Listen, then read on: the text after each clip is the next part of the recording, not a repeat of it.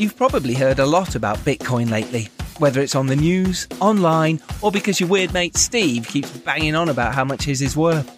There's a lot of noise and information, and it can be hard to know where to begin. Coin Corner cuts through all the confusion with an easy-to-use site and a friendly customer support team on hand to help. Coin Corner is a quick and easy way to buy Bitcoin in the UK. Visit coincorner.com and enter code FILMBTC at sign up for some free sats or small amounts of Bitcoin to get you started. coincorner.com. The Podfix Network.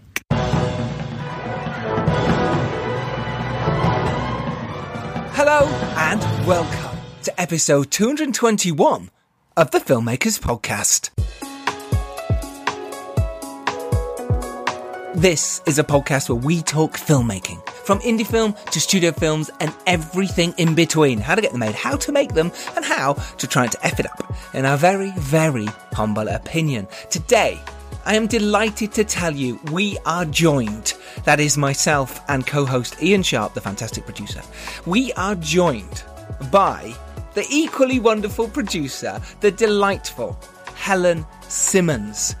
Now, Helen Simmons has produced 4 feature films, including Say Your Prayers, which is out now, A Chubby Funny, The Uncertain Kingdom, and Clock and Luda, which is now in post-production. She also runs Rules of Life podcast. It's a fantastic podcast. Do go listen. And she produced and wrote the short film Fuck. Yeah, that's right.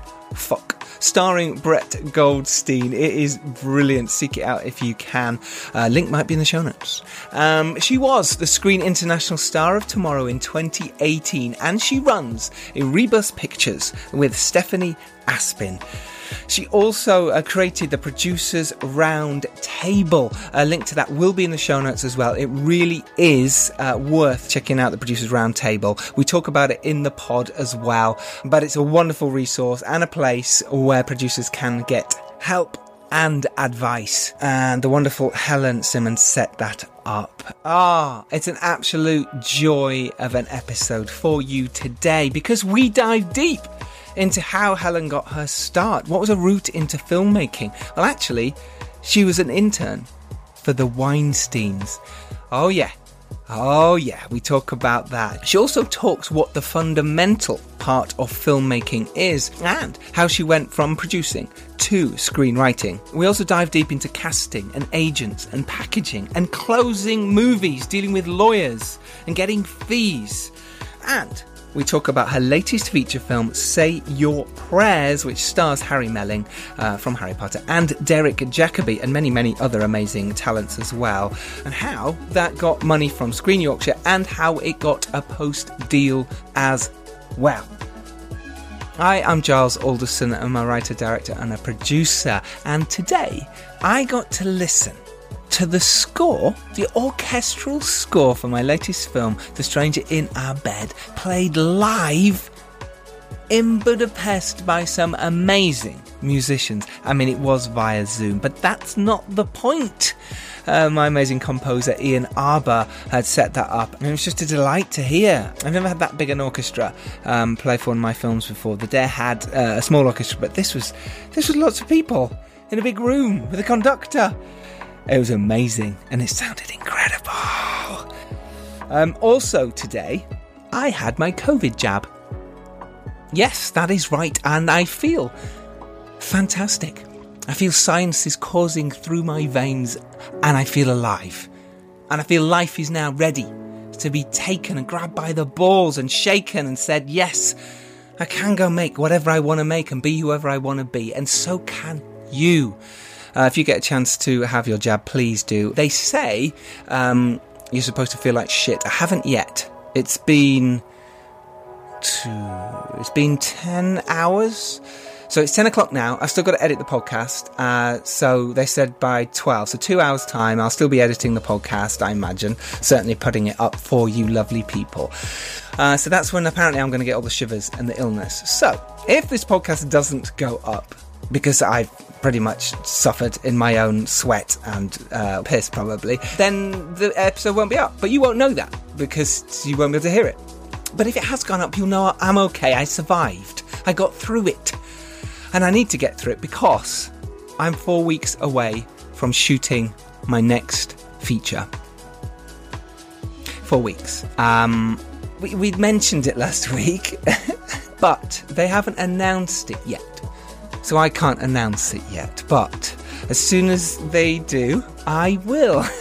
Cryptic as fuck. But I can't wait because I've been doing my director's pass on the script. We've been location hunting.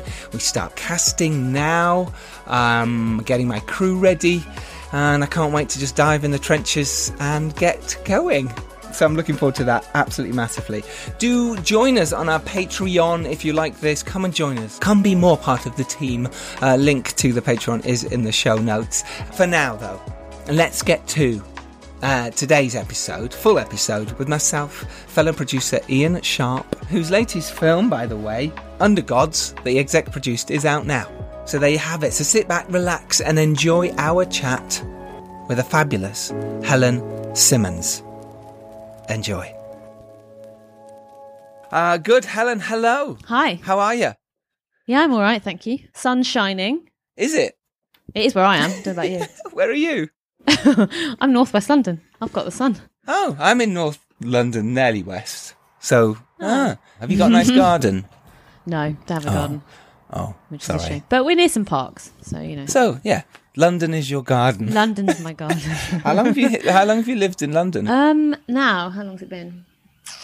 6 years. Right. Okay, Yeah. that's not that long then. No, I'm not a Londoner. No. Okay. at Where are you all. from? Hertfordshire, which is not that far from London. That's It's quite a literally boring London. place. It's not London. When I came down to London for the first time, I went to the University of Hertfordshire, and I classed it as London. It's That says definitely it all. not London. It's definitely not London, but you're But right. that is, for me, that's a Yorkshireman. Yorkshireman. Opinion, Yeah, maybe. absolutely. Yeah. Yeah. Sharpie, being from Scunthorpe, would you say that, Hertfordshire was pretty much London? Yeah, I mean, how long is Hertfordshire? Like maybe 30 minutes or something like that? Yeah. Depends which nothing. bit. Okay, Yeah, that's fair true. enough. That is true. But you're Yeah. right. No, you're right. It's not London. Kind of anything outside the M25 is not London for sure. So Different true. vibe. Totally. So look, you've been down in London, London, for 5 years-ish.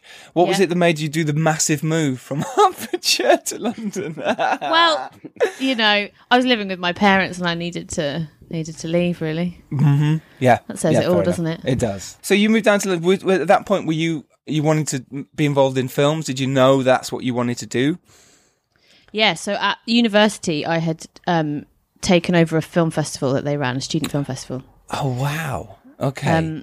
But you weren't studying film or filmmaking? No, I was studying history Nice. at Cambridge, and I had thought, I'd come from like a normal state school, and I'd thought, well, if you go to Cambridge, like you've got to Study something important. study something important, and you've got to use that and be a lawyer.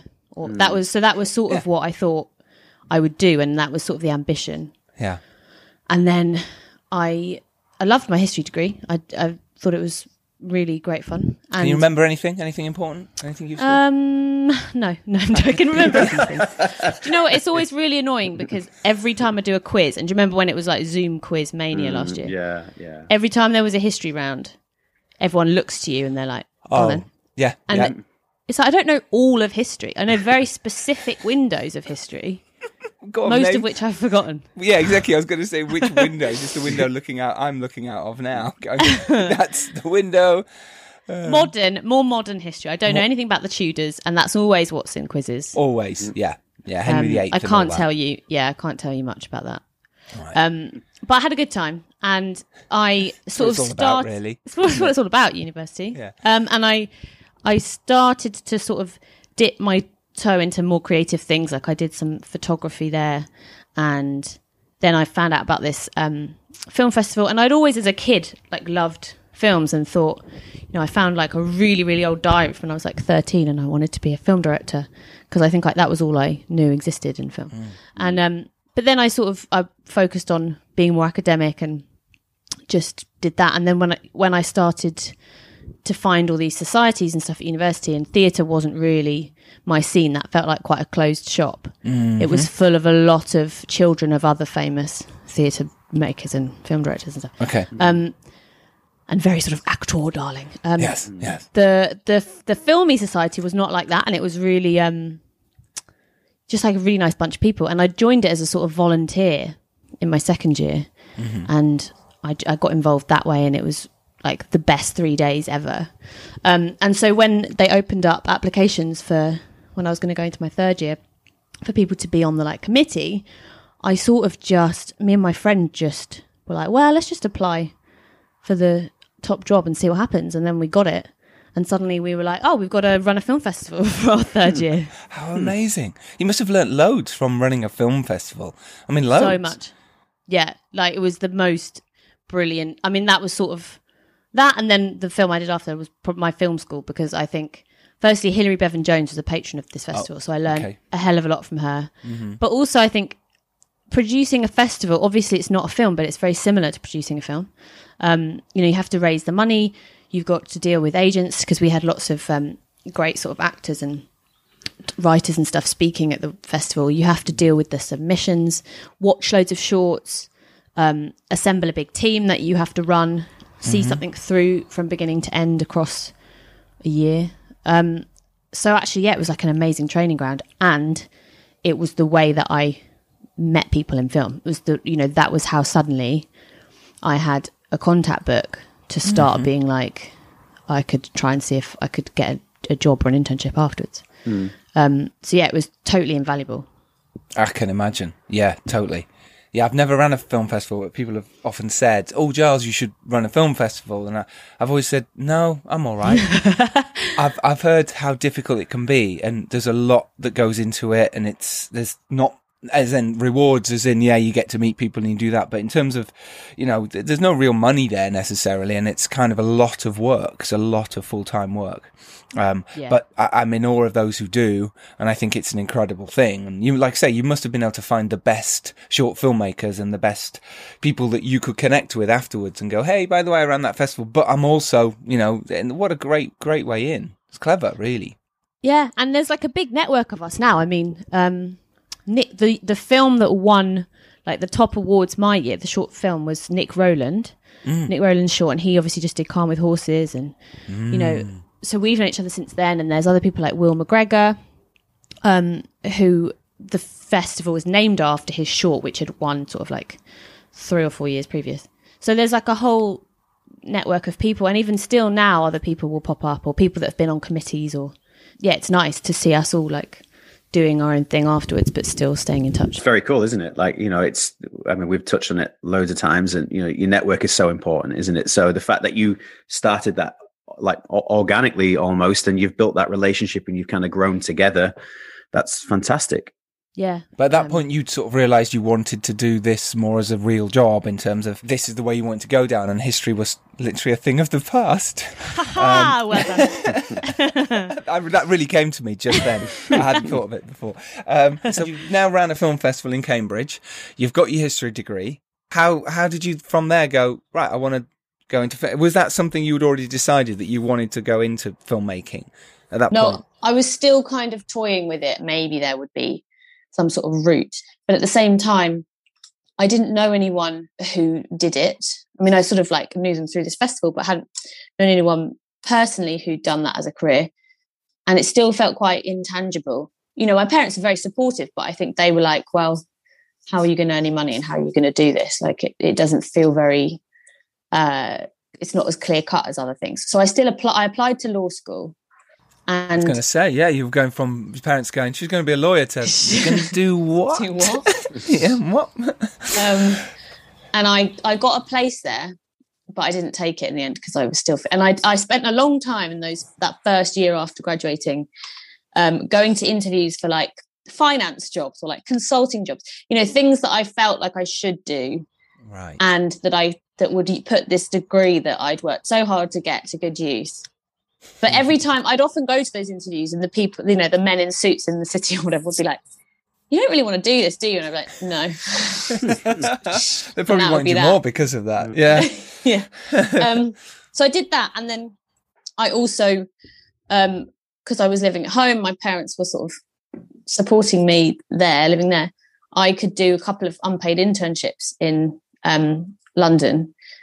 And I was starting also to do tutoring history for people, because there's a market in London full of really rich parents who want their kids to go to posh schools, who will take Oxbridge grads and get them to tutor their kids. So yes. And you can make quite good money doing that. So I was like, okay, I'll do that and try and do the film stuff too. And I did this internship at the Weinstein Company, which obviously, I mean, it felt sort of a bit grim at the time, but now it feels even more grim.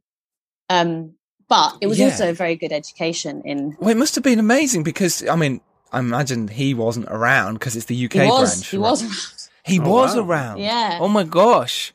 Well, because when I was there, it was awards time. I was sort of there in the run up to the BAFTAs. Okay. So he was here a lot, and he never came into the office because the office was a bit gross. And well, he might fit in. Might be some nice plant pots for him. He was always at the hotels nearby, and I learned, I learned lots of basics doing that. I learned how to do script coverage. I learned how things worked at that kind of Hollywood level. And I learned some bad behavior, but, I also saw how that, that awards campaign thing works, where they're doing all the screenings and the wooing people. Tell us about the bad behaviour bit, because that's quite interesting. I think people would be screaming at their podcast devices going, what did you learn that was bad? Well, you can tell us. So, I mean, now he's in prison. It's fine, isn't it? You can say Yeah, you can say that. Well, no, he was very disrespectful to his staff. And these were the VPs or whatever, he would scream at them publicly in front of other people and try and really dress them down. Wow. At one point, he left his wallet in London, and he was he was in Marrakesh because there was a film festival there. And so rather than get a courier, I had to fly to Marrakesh with 5 hours notice at 6 a.m. and take this wallet, which I do remember seeing his Oscars card in it and being like, oh my God, it's a precious cargo. Wow. I had to fly this wallet to Marrakesh and give it to his sort of assistants. And I just spent the day in this 5-star hotel in Marrakesh before I was flown back in the evening. And I did see a lot of women going into hotel rooms. And, at that point, this was my first sort of proper foray into film, and I didn't really know how things worked. And he wielded so much power. It's really hard to describe, but the atmosphere of everybody wanting to please him and him being like a god among men. And the whole thing was just, he was like a total god. And I think that's obviously part of why it was so hard for anyone to speak out or challenge him, because it was just insane, the power that he had. And you could feel that with anyone you interacted with. And I got to go to the BAFTA after party that they threw in the Rosewood. And it was the most extravagant thing I've ever seen in my entire life. I mean, it was insane. It was you'd be in the toilet and then Uma Thurman would come out. And you'd be walking down to the chocolate room, and then there's Leonardo DiCaprio one side, and there's it was insane. Yeah. Mm-hmm. But that was the hottest party to go to, because everybody wanted to be his friend and wanted to be in his films. So it was you could feel how that kind of power is so impossible to challenge when it feels like everyone's in on it and everybody supports him. And the people who did try and challenge it, they just got literally shunned out of Hollywood. And that's such a shame, isn't it, that no one could stand up and say, do you know what, you're wrong, without them being out the business. And it's so good that, the kind of Me Too movement and everything has changed so much now within filmmaking. I felt a massive difference on set. It's brilliant that you shouldn't be on, I shouldn't be on my own with an actress in a room, and not that it was, but that shouldn't be allowed even to be talked about. And the fact that now it's making sure that there's lots of other people there, there's a woman there when there's costume changes, all that kind of stuff, it's vital for female actresses and for male actors as well. With predatory male guys, it's so important that the world has changed. So I'm glad that this all came out. I really am. It's made a huge difference. Yeah, same. So you learned a lot working there, and you saw script coverage, and you learned that, this was something you wanted to do at that point, even though you were working for a sleazy arsehole. You were still working with an amazing company with amazing people who are working there. And how did you go from there to going, right, I want to make my own things? How did it happen for you? Well, off the back of that, I got a job on one of their films that they were about to make called Tulip Fever, which didn't do very well. But I got a job as the director's assistant on that. And it was, again, like I learned how that kind of massive film, on Pinewood ran, and like how pre-production worked when it was 12-week long thing, and how a massive movie comes together. But I really didn't enjoy it. And I sort of felt quite miserable. And I didn't feel like it gave me any time to breathe, let alone think about making a short film or something like that. I left that and I thought, okay, I'm going to find a way to still do stuff in the industry, also make money, and also have time to do my own thing. And I sort of like hobbled together a plan. It wasn't a plan. It just sort of happened where I started doing like, there's a sort of a company called Call Time where you're like on their books, and you might be asked like, tomorrow, can you come do 3 days on Avengers that are filming in London? And next week, can you do 2 days as a location marshal on this reality TV show or whatever? And so I was doing sort of ad hoc on-set stuff, still like that bottom rung of running, which I think was really good. And I liked that. And I made friends and I saw how different sets worked, but it wasn't 6 days a week. So what's really interesting is like, is that massive jump, that transition, because it is just an absolute complete different beast, isn't it? Going from, some shorts to suddenly you're in charge of, even on a super low budget, there's at least 20, 30 people on set. I mean, that I know what made me get into it. It was through necessity, being an actor, wanting to actually just work. But for yourself, who you're trying to discover your career as you go along, that would be really interested to hear that. Yeah, well, and I really didn't know. And I think I was obsessively like Googling the careers of people that I admired. And I was like, what did they do? And I think the thing was, nobody had the same path. Like, they were so different. And now you look at that, you look at your peers and you look at people ahead of you and you're like, well, actually, people tend to end up, if they're doing, well, I suppose, but they tend to end up in the same kind of place at the same age, regardless of how they started or how they got there. And I looked at it, and I still look at it to this day, like more on a granular level of what makes me happy every day. What way of living makes me happy? And there is no point. You're not going to be your best self if you're sat in an office where you're not happy. You're actually going to be like a horrible version of yourself, and then you're probably not going to get hired again on something else. And, you're just going to sit there resentful that you're not doing the thing that you love. I think some people thrive with stability and some people thrive in instability. And I think I'm the latter. And I would much rather be stressed about what I'm going to be doing next week than knowing what I'm going to be doing for the next year. Like I don't get a buzz from that. I agree with that. I totally agree with that. I'm exactly the same. Yeah. And I think that's what you have to ask. That's when people say, what shall I do? I'm always like, you've got to get to know yourself and ask yourself, what's going to make me happy? And if it's going to make you happier, knowing that you're going to be in this company and you have your set routine and you do your thing and you'll get to your personal projects later, do that. If it's going to make you a miserable person, don't do it. And it's better to make money doing something else, anything else. But retain that sense of passion and enjoyment for the thing, because otherwise I think it's just it's toxic, isn't it? It's great advice. It's true, because you start resenting the thing that you actually wanted to do in the first place, because you're seeing it from the angle you don't want to see it at. Whereas you're right, if you're working in a bar, let's say, but yet you still got your passion to go make films, well, you're now going to probably go make films.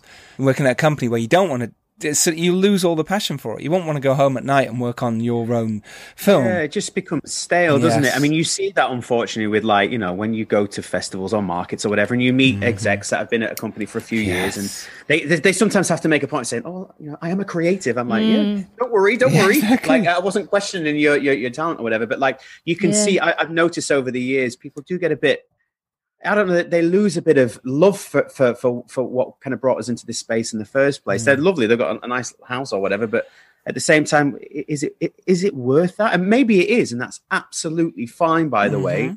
But if it's not, and it's really chewing you up, then maybe you do have to take a bit more risk. Yeah.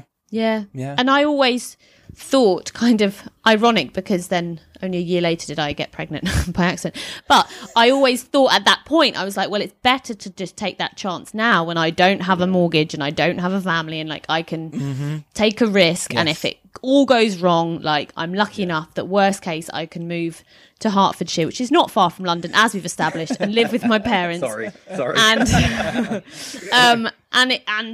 that's my fallback, and then maybe I'll become a lawyer then. So like I was always like, I'd rather give the actual thing that I want to try, which is producing, a go, like a proper go. And if it doesn't work out, I'm still young enough to take a different direction. Yes, and that's great, and that's great. And I suppose that's why you were passionate to go, let's do Chubby Funny, when Harry Michelle sort of said, look, this is... How did that come about? How did you then go, cool, I'm going to take the reins and I'm going to make this and I'm going to get it done? How did you do that?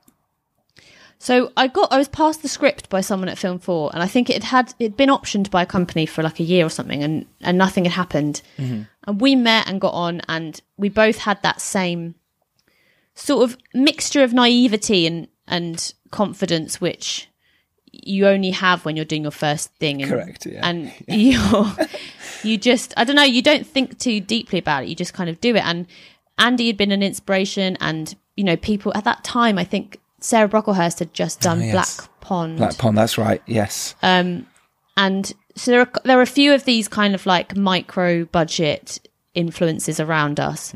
And we basically just said, from the point that we decided to do it, that we would be shooting it a year from now. That was our plan. That was our deadline, as it were. Good to have a deadline, yep. Good to have a deadline. Didn't know what that budget would be. It was sort of whatever could be brought together. Sure. Didn't know what I was doing. Was sort of, Andy was very helpful. There were other producers I'd got to know who were very helpful. Andy Starkey. Asking a lot of questions. It literally was sort of at every stage figuring it out as I went, Googling things, asking people things. A lot of it was common sense. A lot of it was harder than that, it was all kind of, even though it was very much a proper film at the end, like the way that we did it, it wasn't, the budget wasn't done on Movie Magic. It was in an Excel spreadsheet. We didn't have a proper closing because it was just like financial closing, because it was very low budget and just sort of a few people putting chunks of cash in. So it wasn't proper, but like equally a lot of it was. And that I suppose was like the proper film school for me, of just putting this thing together. I mean, what an amazing, seeing what happens. What amazing film school though, to actually be making a film. I mean, and you can't learn more than when you're on set ever, regardless of how much film school you do. Being on set is the biggest bit of film school you can ever do, in my opinion. Yeah, I mean, it's dealing with like human behavior, which is such a big part of the job that I would imagine, like you, Helen, I never went to film school or anything like that. That's a huge part of it, isn't it? Is just dealing with personalities and making sure you can try and make the day and trying to think ahead as well, or if something happens on the day, it suddenly starts raining, you don't have the luxury of like losing a day. We're like, well, this scene now has to be filmed in a toilet or whatever. all the same experiences that I went through, which has served me well.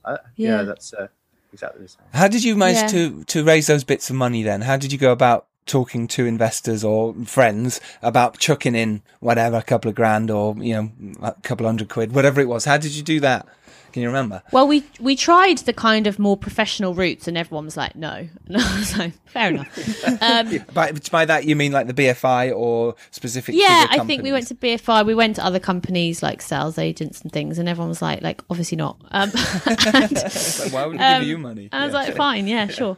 Part of it, which I think we have to be very frank about, and I talk about a lot, was an element of nepotism, which came from the director being from a film family, which, was something that I could harness on this film, in the sense that his dad as a director had a company with a producer who's very experienced, and they came on as execs and put a little bit of money in.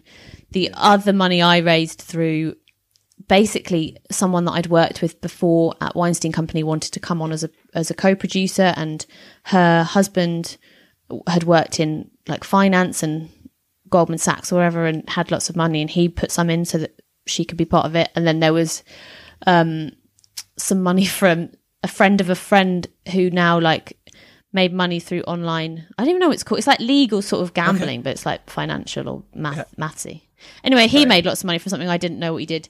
He really liked the fact that Dave Benson Phillips was going to be in this film, so he put some money in. Then a company I'd been sort of also doing like bits of freelance work for a company in Camden that is predominantly a kit house, but the guy who runs it's also very philanthropic and likes to get involved in creative endeavours. So him and his company were execs and put some money in. I think that was it, and some tax credit.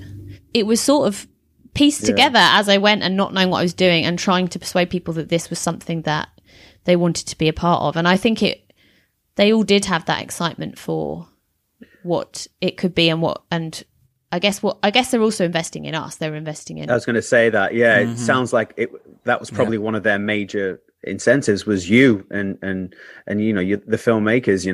Absolutely. And then we made it for so little. Like now I look at it, I'm like, how do we do it? But it's like creatively good in a sense because you have to work within really strict parameters. Like we picked a pub in Camden as our base, as our sort of production office, and all the locations bar one had to be within a mile radius, so we could sort of always walk to places. We could easily get kit there, things like that being very practical. I mean, the whole crew, it was something you can only do once, but basically the entire crew were completely, either they were totally new to it or they were stepping up. So say they'd been like costume designer on shorts but never on a feature. Or, they would do that. Being or a third they'd and now could be a first type thing. They wanted to do that. Yeah. To get that credit. Yeah. Just bear with me a minute, guys. I just need the bathroom. 1 sec.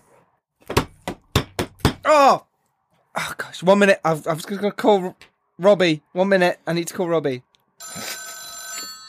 Hey, Robbie. Hey, Giles. Is something wrong? Your voice sounds urgent. Yeah, I just twisted my ankle just now. I tripped over the last stair, went flying. Oh, no. I mean, do you want me to call the ambulance? Well, you see, the thing is, I've never really trusted stairs. They're always up to something. Yeah. You purposefully hurt me emotionally just so that you could make a terrible, terrible joke. I see. Yeah. Great. You know what else is up, Robbie? What else is up? This is a segue now? A segue, really, Giles? Bitcoin.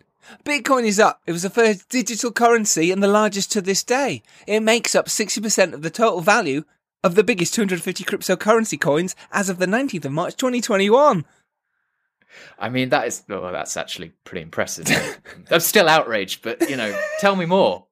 I've got to know more now.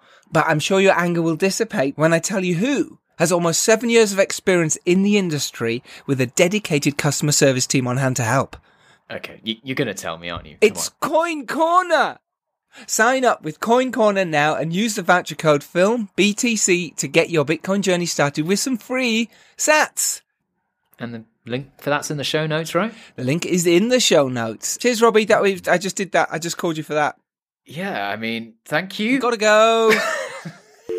Hey, guys, sorry about that. Where were we? That was the only way we could do it because then we were all making it for nothing except expenses and food, but we all had everybody had a part of the back end of the film, and it was a conversation that we all had to have before of like, okay, how are we going to be able to take these 3 weeks to do this film, and planning around everyone's lives and finances, and then it being an opportunity to make someone's career. And actually it has. I mean, like, we look at the costume designer, the sound recordist, these people, like, they've not stopped working since, and that was their first credit on a feature. And amazing. So it really did.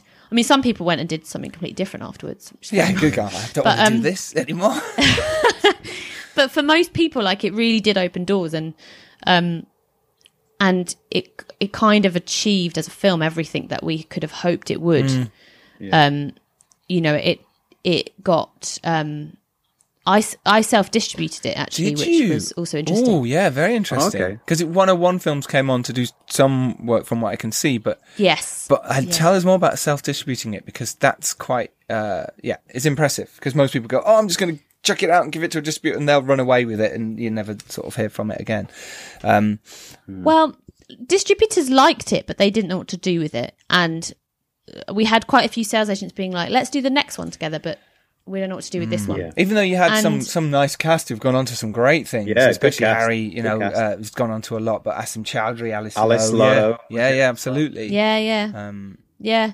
But even still, you know, it was a very small, and also comedy. People don't know what to do with comedy in this country. It's really hard. And so, you know, we tried that, and I kind of screwed up the festival plan a bit because I didn't know what I was doing there either. So I didn't we didn't save our like world premiere for a big place. Not that they would have taken us, but we didn't get the chance to find out. Again, I think there's just like something about the naivety of it where the first time you're doing something, you're just like, oh, I'll just give it a go.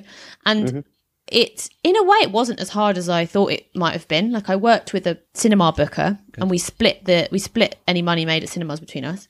So 50-50, yeah. Did you get that? 50-50. Great, good deal. Yeah, perfect. And so he booked all the cinemas. I was in charge of getting the DCPs to the right place at the right time. I was in charge of I got some help from a really wonderful publicist called Zoe Flower, but I sort of reached out to everyone to try and get reviews.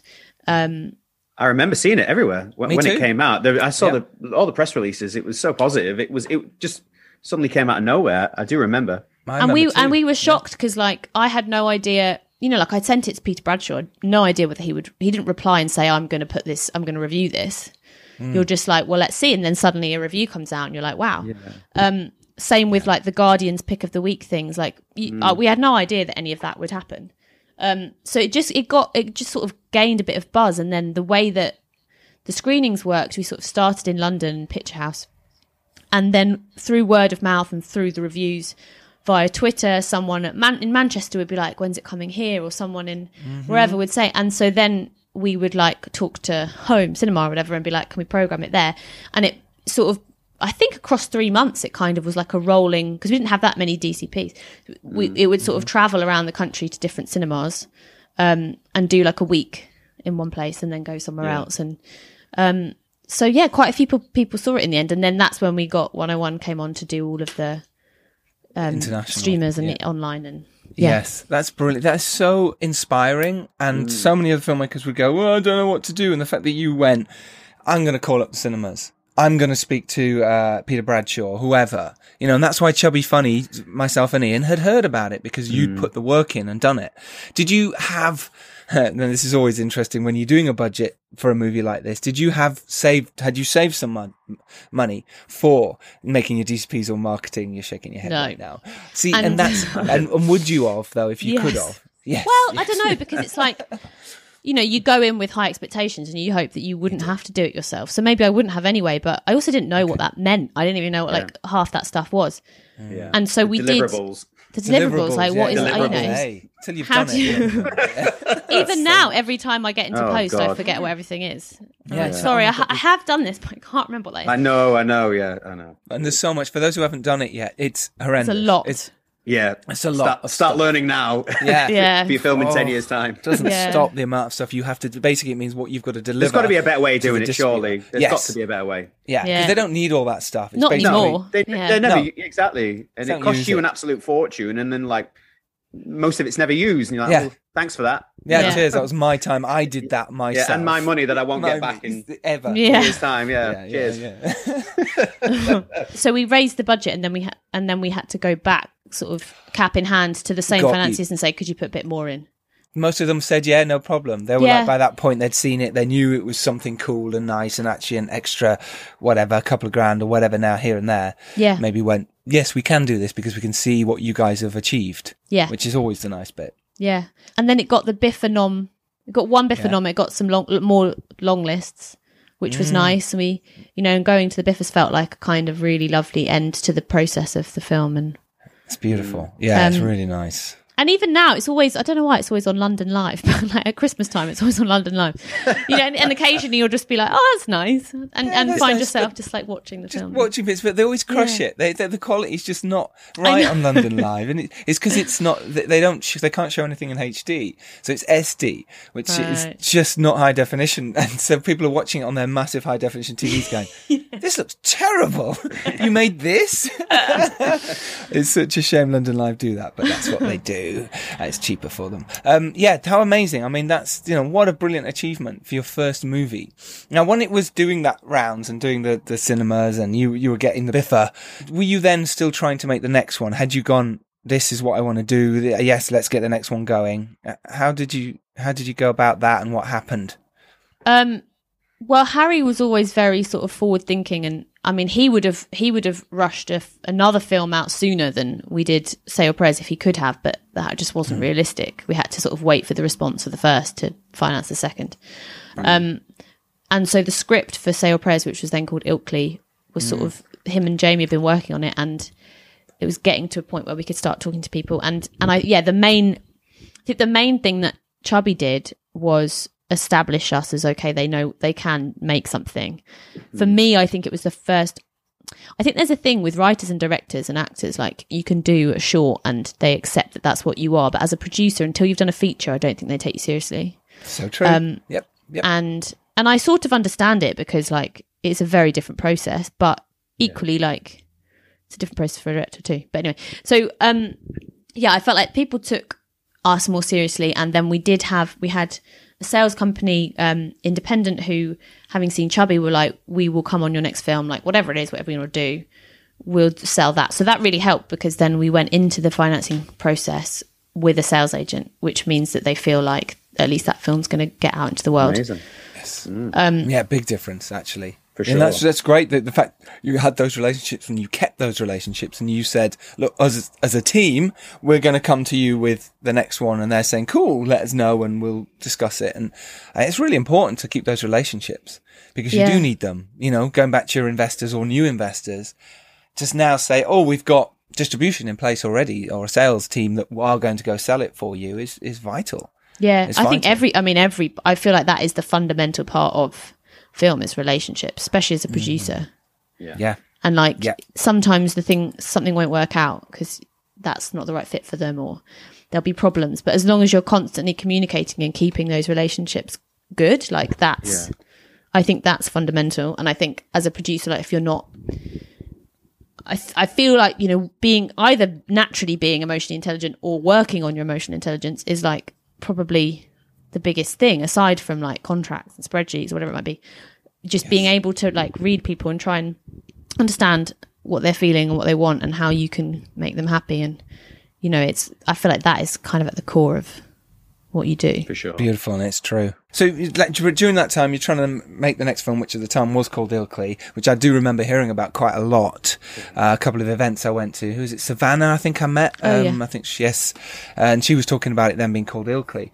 So when this got sent to me, Say Your Prayers, through you and Ian, I was like, this is set in Ilkley. I wonder if it was called Ilkley. I wonder if it's the same project. Yeah, so it was. But during that time, you also wrote and produced a really excellent short called Fuck. Which did incredibly well. Talk us through that process of actually, writing something, getting that short sort of made and out there in the world. I've been toying with it, and then we were about to go to Yorkshire to do this film. And so there was a sort of window of a couple of three weeks or something before we were going, and the year before, Danny Morgan, who's the director of Fuck, and I had been talking, and he really wanted to try and direct something, and he knew I wanted to write something. So he's brilliant, and he was sort of like, just fucking do it. Like, why are you like, just do it. We're going to make this thing. We'll do it in a day. Write something. You're good. Do it. And perfect. So I wrote the script, and we planned for it to be done in a day. And then we approached Brett and Esther. I knew Brett. Danny knew Esther. Brett Goldstein, Esther Smith. Yep. And they thankfully said yes, and they were incredible. And it was just one of those things where we made it for, it's one of those things where people always tell you to do it and you're like, how? Like, because I'd made so many shorts before where they'd just not turned out brilliant. And this just sort of like, even though it was the cheapest one I'd made, it just had a sort of magic on set, and they were so brilliant together, and it just came together, and then it just sort of, I guess, struck a chord with people. And yeah, it went to quite a lot of festivals. It went to like Reading and Leeds in their film tent. We went quite a few fun places with it, and then did Short of the Week and on Vimeo staff pick. Pick. It's got nearly 100,000 views now. Wow! And it just people just liked it, and it was from that I got an agent, and then suddenly she was sort of like, well, you need some scripts. I was like, because I think normally and obviously it helped, I think, that I was already in the industry, because she saw it through a friend of mine who was an acting agent, but he had sent it round independent, and so then she got in touch. So like, you know, I sort of came into writing without having the backlog of scripts that I maybe should have or would have had otherwise, because I'd been doing producing. So then I wrote a pilot that was sort of based on the short, which started me off having generals and stuff.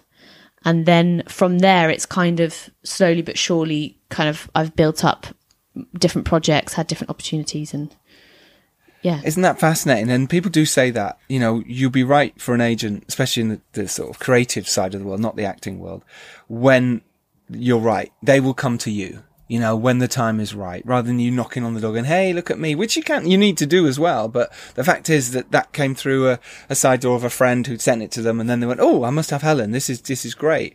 Rather than if you'd been knocking on the door, I don't know, something that's not as attractive. I don't know. And you weren't waiting for it, you know. You weren't waiting for permission. You didn't need necessarily one. Yeah, exactly. You were going to carry on regardless. Yeah. And that puts you in a powerful position. But you made short with in your production company, Erebus Productions, which you run with Stephanie, right? Stephanie Aspin. Yes, great. So that was one of your first through the production company, and then you were kind of like, well, look, the film Ilkley at the time, Say Your Prayers Now, was moving forward.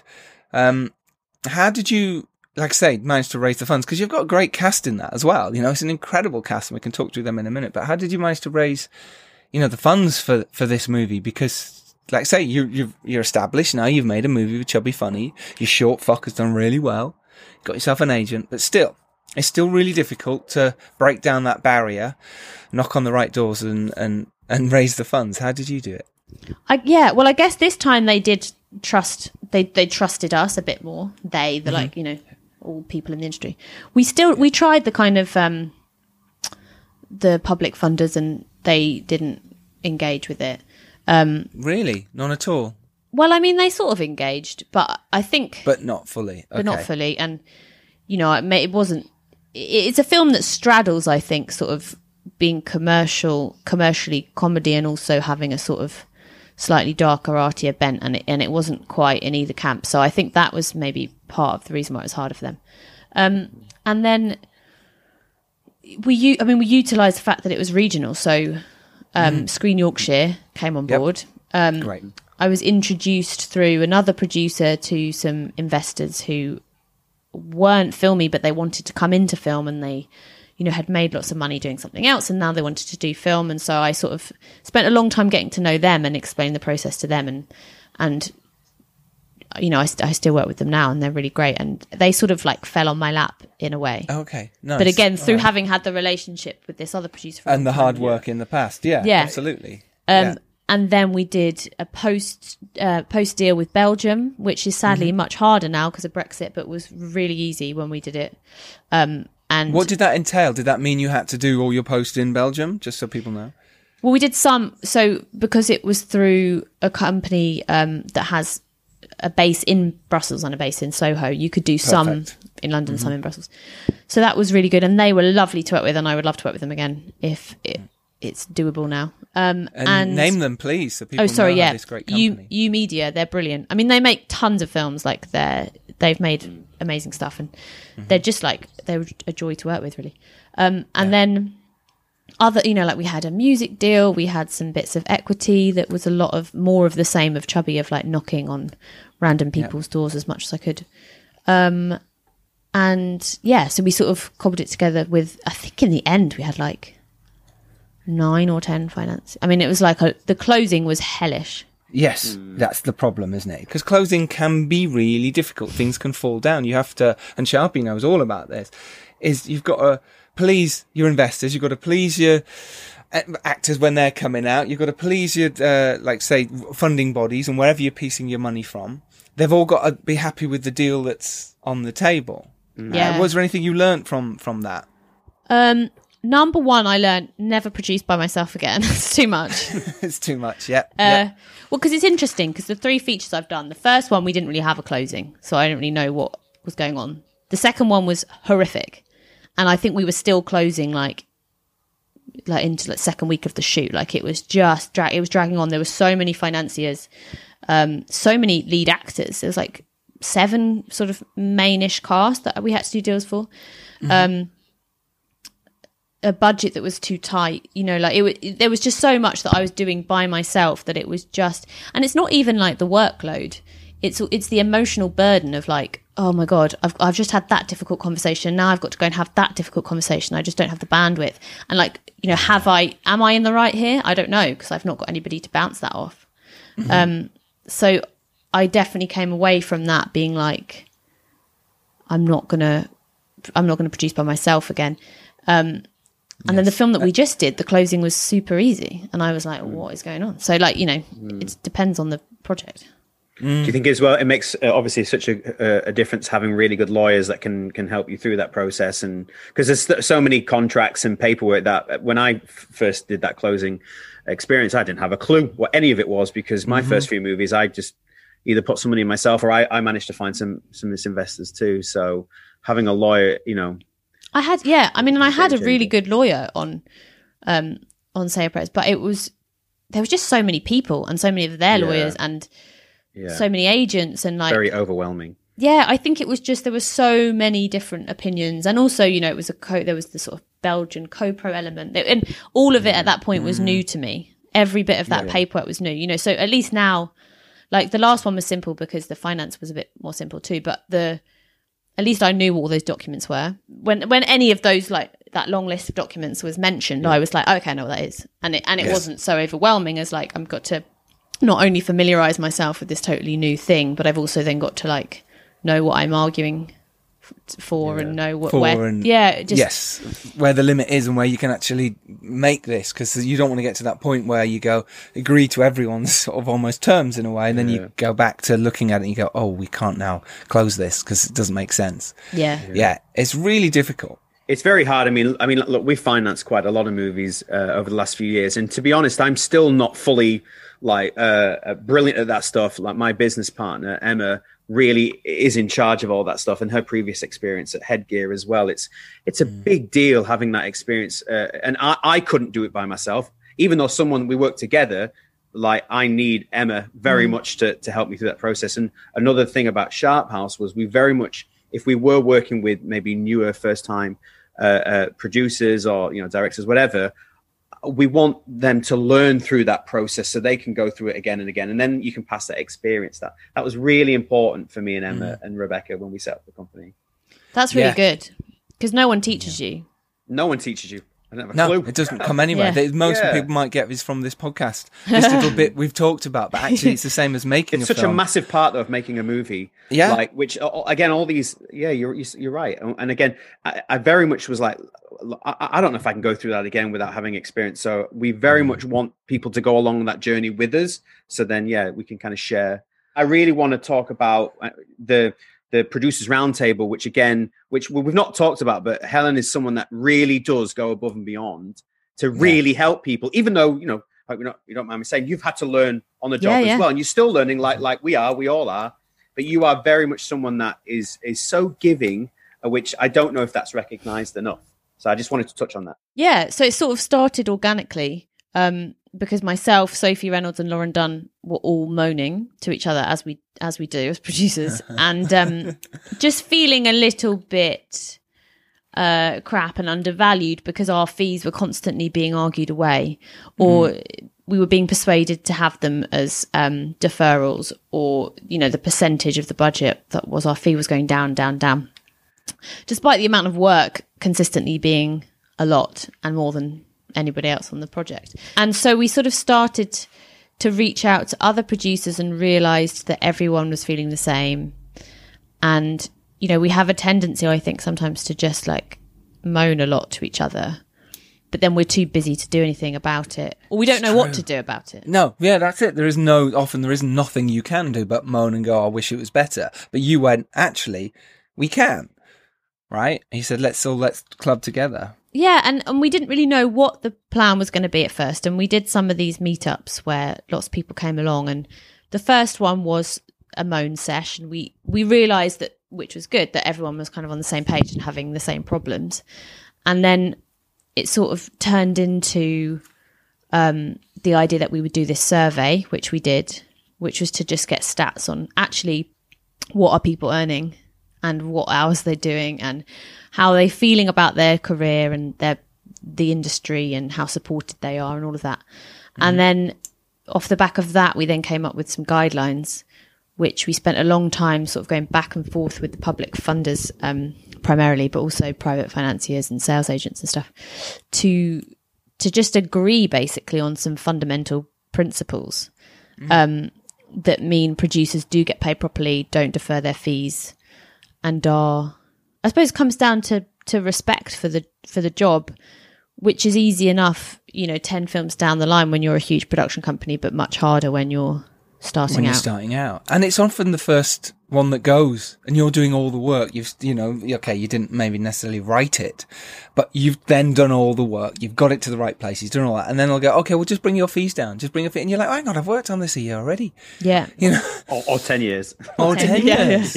Yeah, a year if you're lucky. Yeah, and you're getting nothing. And then, as everyone says, you can get back end. And we all know in indie filmmaking, it's very difficult to get back end. It's just really difficult. There's a lot of things that need to go your way to get back end. So even though we're sort of in control of that in some way, at the same time, if a distributor comes along, it's very difficult. So it's fantastic you've set this up. It's really exciting and wonderful. We have Directors UK as directors. Yes.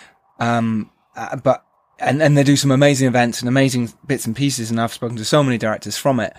But I think even things like this, or even Clubhouse, or when you get together with certain like-minded people, you can, and producers around table, you can connect, and you have your own thing as well as the others, so I think there's definitely room for that, massively, and I think it's wonderful. Yeah. That's great. Let's move on to Say Your Prayers then. So it's going to be on Sky Movies from Saturday, which is great. Yeah. Right? That's so May. good. Yeah. 1st of May, but you can get it anyway, if you want to get it on Prime, if you haven't got Sky, or anywhere else around the world, you can probably find it. So for that film, Beast from the East 1 happened. And Right. I mean, it was Yorkshire, and Yorkshire's not the middle of nowhere, but I've never seen snow like it. It looked beautiful, but sadly, we didn't think, I guess, how it would last as long as it did. And so the first few days of the snow, we didn't embrace it and say, let's add that to the film and it could be production value. We were like, let's pretend it doesn't exist. And then the longer that the snow went on, the more annoyed we were at that decision. But Yes. it was tough. I mean, it basically just completely ate through all of our contingency budget very, very fast, because suddenly, I mean, I think for 2 nights we were on location and the roads were so bad that we couldn't send people back to their accommodation, so we had to put everybody up in a hotel up the road for 2 nights. It was things where just suddenly your costs are escalating. Yes. But we got through. We did have to go back and do some pickups when the weather improved, because we had things like throwing a body off a cliff, which was hard. It's generally difficult. Bad weather. You've got to make sure, in bad weather, generally it's hard, isn't it? But you've got to let everyone know around, and police, that you are throwing a body off. Please do not go crazy. This is not real. It's really difficult, isn't it? You've got to, because anyone could see that and they can be traumatized by it as well, Yeah. Let's talk about your cast then, because, it's a really great cast. Harry Melling, who has been flying in the last couple of years as well in terms of his work. Yeah. Obviously known from Harry Potter. Tom Brooke, who was fantastic in The Crown. Who else you got in there? Roger Allam, obviously, Yeah. who's amazing. Derek Jacobi, Anna Maxwell Martin, and Flora Spencer Longhurst, who's fantastic, who I worked with years ago on a project. So And Vinette Robinson as well. Yeah, of course. Yeah, absolutely. Yeah. The list goes on. And there's so many as well in your cast, which is really nice, that lovely cast. And I love the sort of the Yorkshire tone of it. And I love the really dark comedy within there. It was the right tone for me. It was really fun, nice to watch, pleasant, very well performed, brilliantly shot film. And I think, it should be commended, especially if it seems like it did have problems. Thanks. Yeah. Did you get your cast money at the same time? How did that work? They were sort of going hand in hand. I think we had. Yeah, it's always that thing where you're trying to and I'm sure you know this, and so it's always a catch-22 where like the financier wants to know who's in it and the cast's agents want to know who's financing it, and you're trying to do this weird little dance where you're like, well, this person's interested to that person, and then this person's interested to, and like it's all genuine, but like nobody wants to be the first to commit without knowing the other's committed. So I think it was that classic thing where you're like trying to push them both along at the same time and get them all to sign, and then and find that window where they're all available, because there's so many of them. And it just happened to be, that sort of like, well, Beast from the East. And yeah, they were all really great to work with, and I think sort of totally got what we were doing with those characters, and were excited to do something British that was fun and authored. Yeah. Did you get funding on this one again? This was the Screen Yorkshire one we talked about anyway, wasn't it? From before. Yes. It's been so long ago. Which is really, I find that really interesting, how you can piece a movie together in so many different ways. You know, we've done so many podcasts now, and I think every single one money's come from a different angle, or they've found money themselves, or a crowdfunder, or it's a mix of everything, you know, or it's a studio movie. And there's so many different ways I think you can find money for your films. There is no one right way or wrong way. It's just whatever the way is at the time. And also works. You just don't know. Like, I think this is what's quite liberating and also frightening. Like with Clock and Noodle, which we shot at the start of this year, so it's in the edit at the minute. That nice. The people that financed that, I wouldn't have in a million years have like thought would. And you know, they've been incredible to work with. They're based in LA, and like I just if you were doing the, you know, who I think might go for this film, they wouldn't have even been on that list. And yet just by like, you know, a series of events and connections and introductions, and, you know, they just so happened to be looking for a film like ours, and we were looking for some financiers, and it came together, and it's been brilliant. And, you know, honestly, I would never have predicted that. And I think that's quite nice, because it's like you really just you have to just knock on these random doors and talk to people and see where and who might be keen, because I don't think it's always predictable. And I think that's a good point. I think when you go to places like Cannes or the AFM or all these festivals that we all markets, that we all have heard of, you know, you have a lot of producers that they kind of get disheartened when they go over there expecting their movie to be greenlit off the back of, you know, one meeting or whatever. And it's like, well, it's not about that. It's just starting a relationship and just letting people know who you are, just being proactive, and then just keeping access to, you know, if you get a business card, or I use a software called Insightly, and we just document like everyone we meet, because you meet thousands of people. That's and there could be just write that down. 3 people. Go for it. There could be 3 people that you've met 10 years ago that you just happen to tag as a financier, and you thought, you know what, I'm going to reach out to them. And then suddenly they're like, well, yeah, actually. So that's why I can't stress that enough about your network. You know, you have to get out there. You have to be proactive. The money's not going to come to you unless you're super, super lucky. And it does in some weird way, but really, you have to go out there and make it happen. And I think and also you can't like, it's like, I was having this conversation with someone the other day about TV writing, and when you're like pitching treatments and ideas and stuff, I think everybody goes through a phase where you think, oh, I should write the thing that I think they're going to want, because, you know, I don't know. I know that ITV always have a crime drama on Sunday at 9 p.m. or whatever. So I'm going to write that, even though I don't actually like that. I'm going to write that. Or you do, you know, it seems like everybody wants shows about this or a funny period drama or whatever it might be. And so you try and like do that thing, but actually that thing changes all the time. And if you're going around chasing what you think is the kind of the thing that people want without actually, like, it just doesn't work.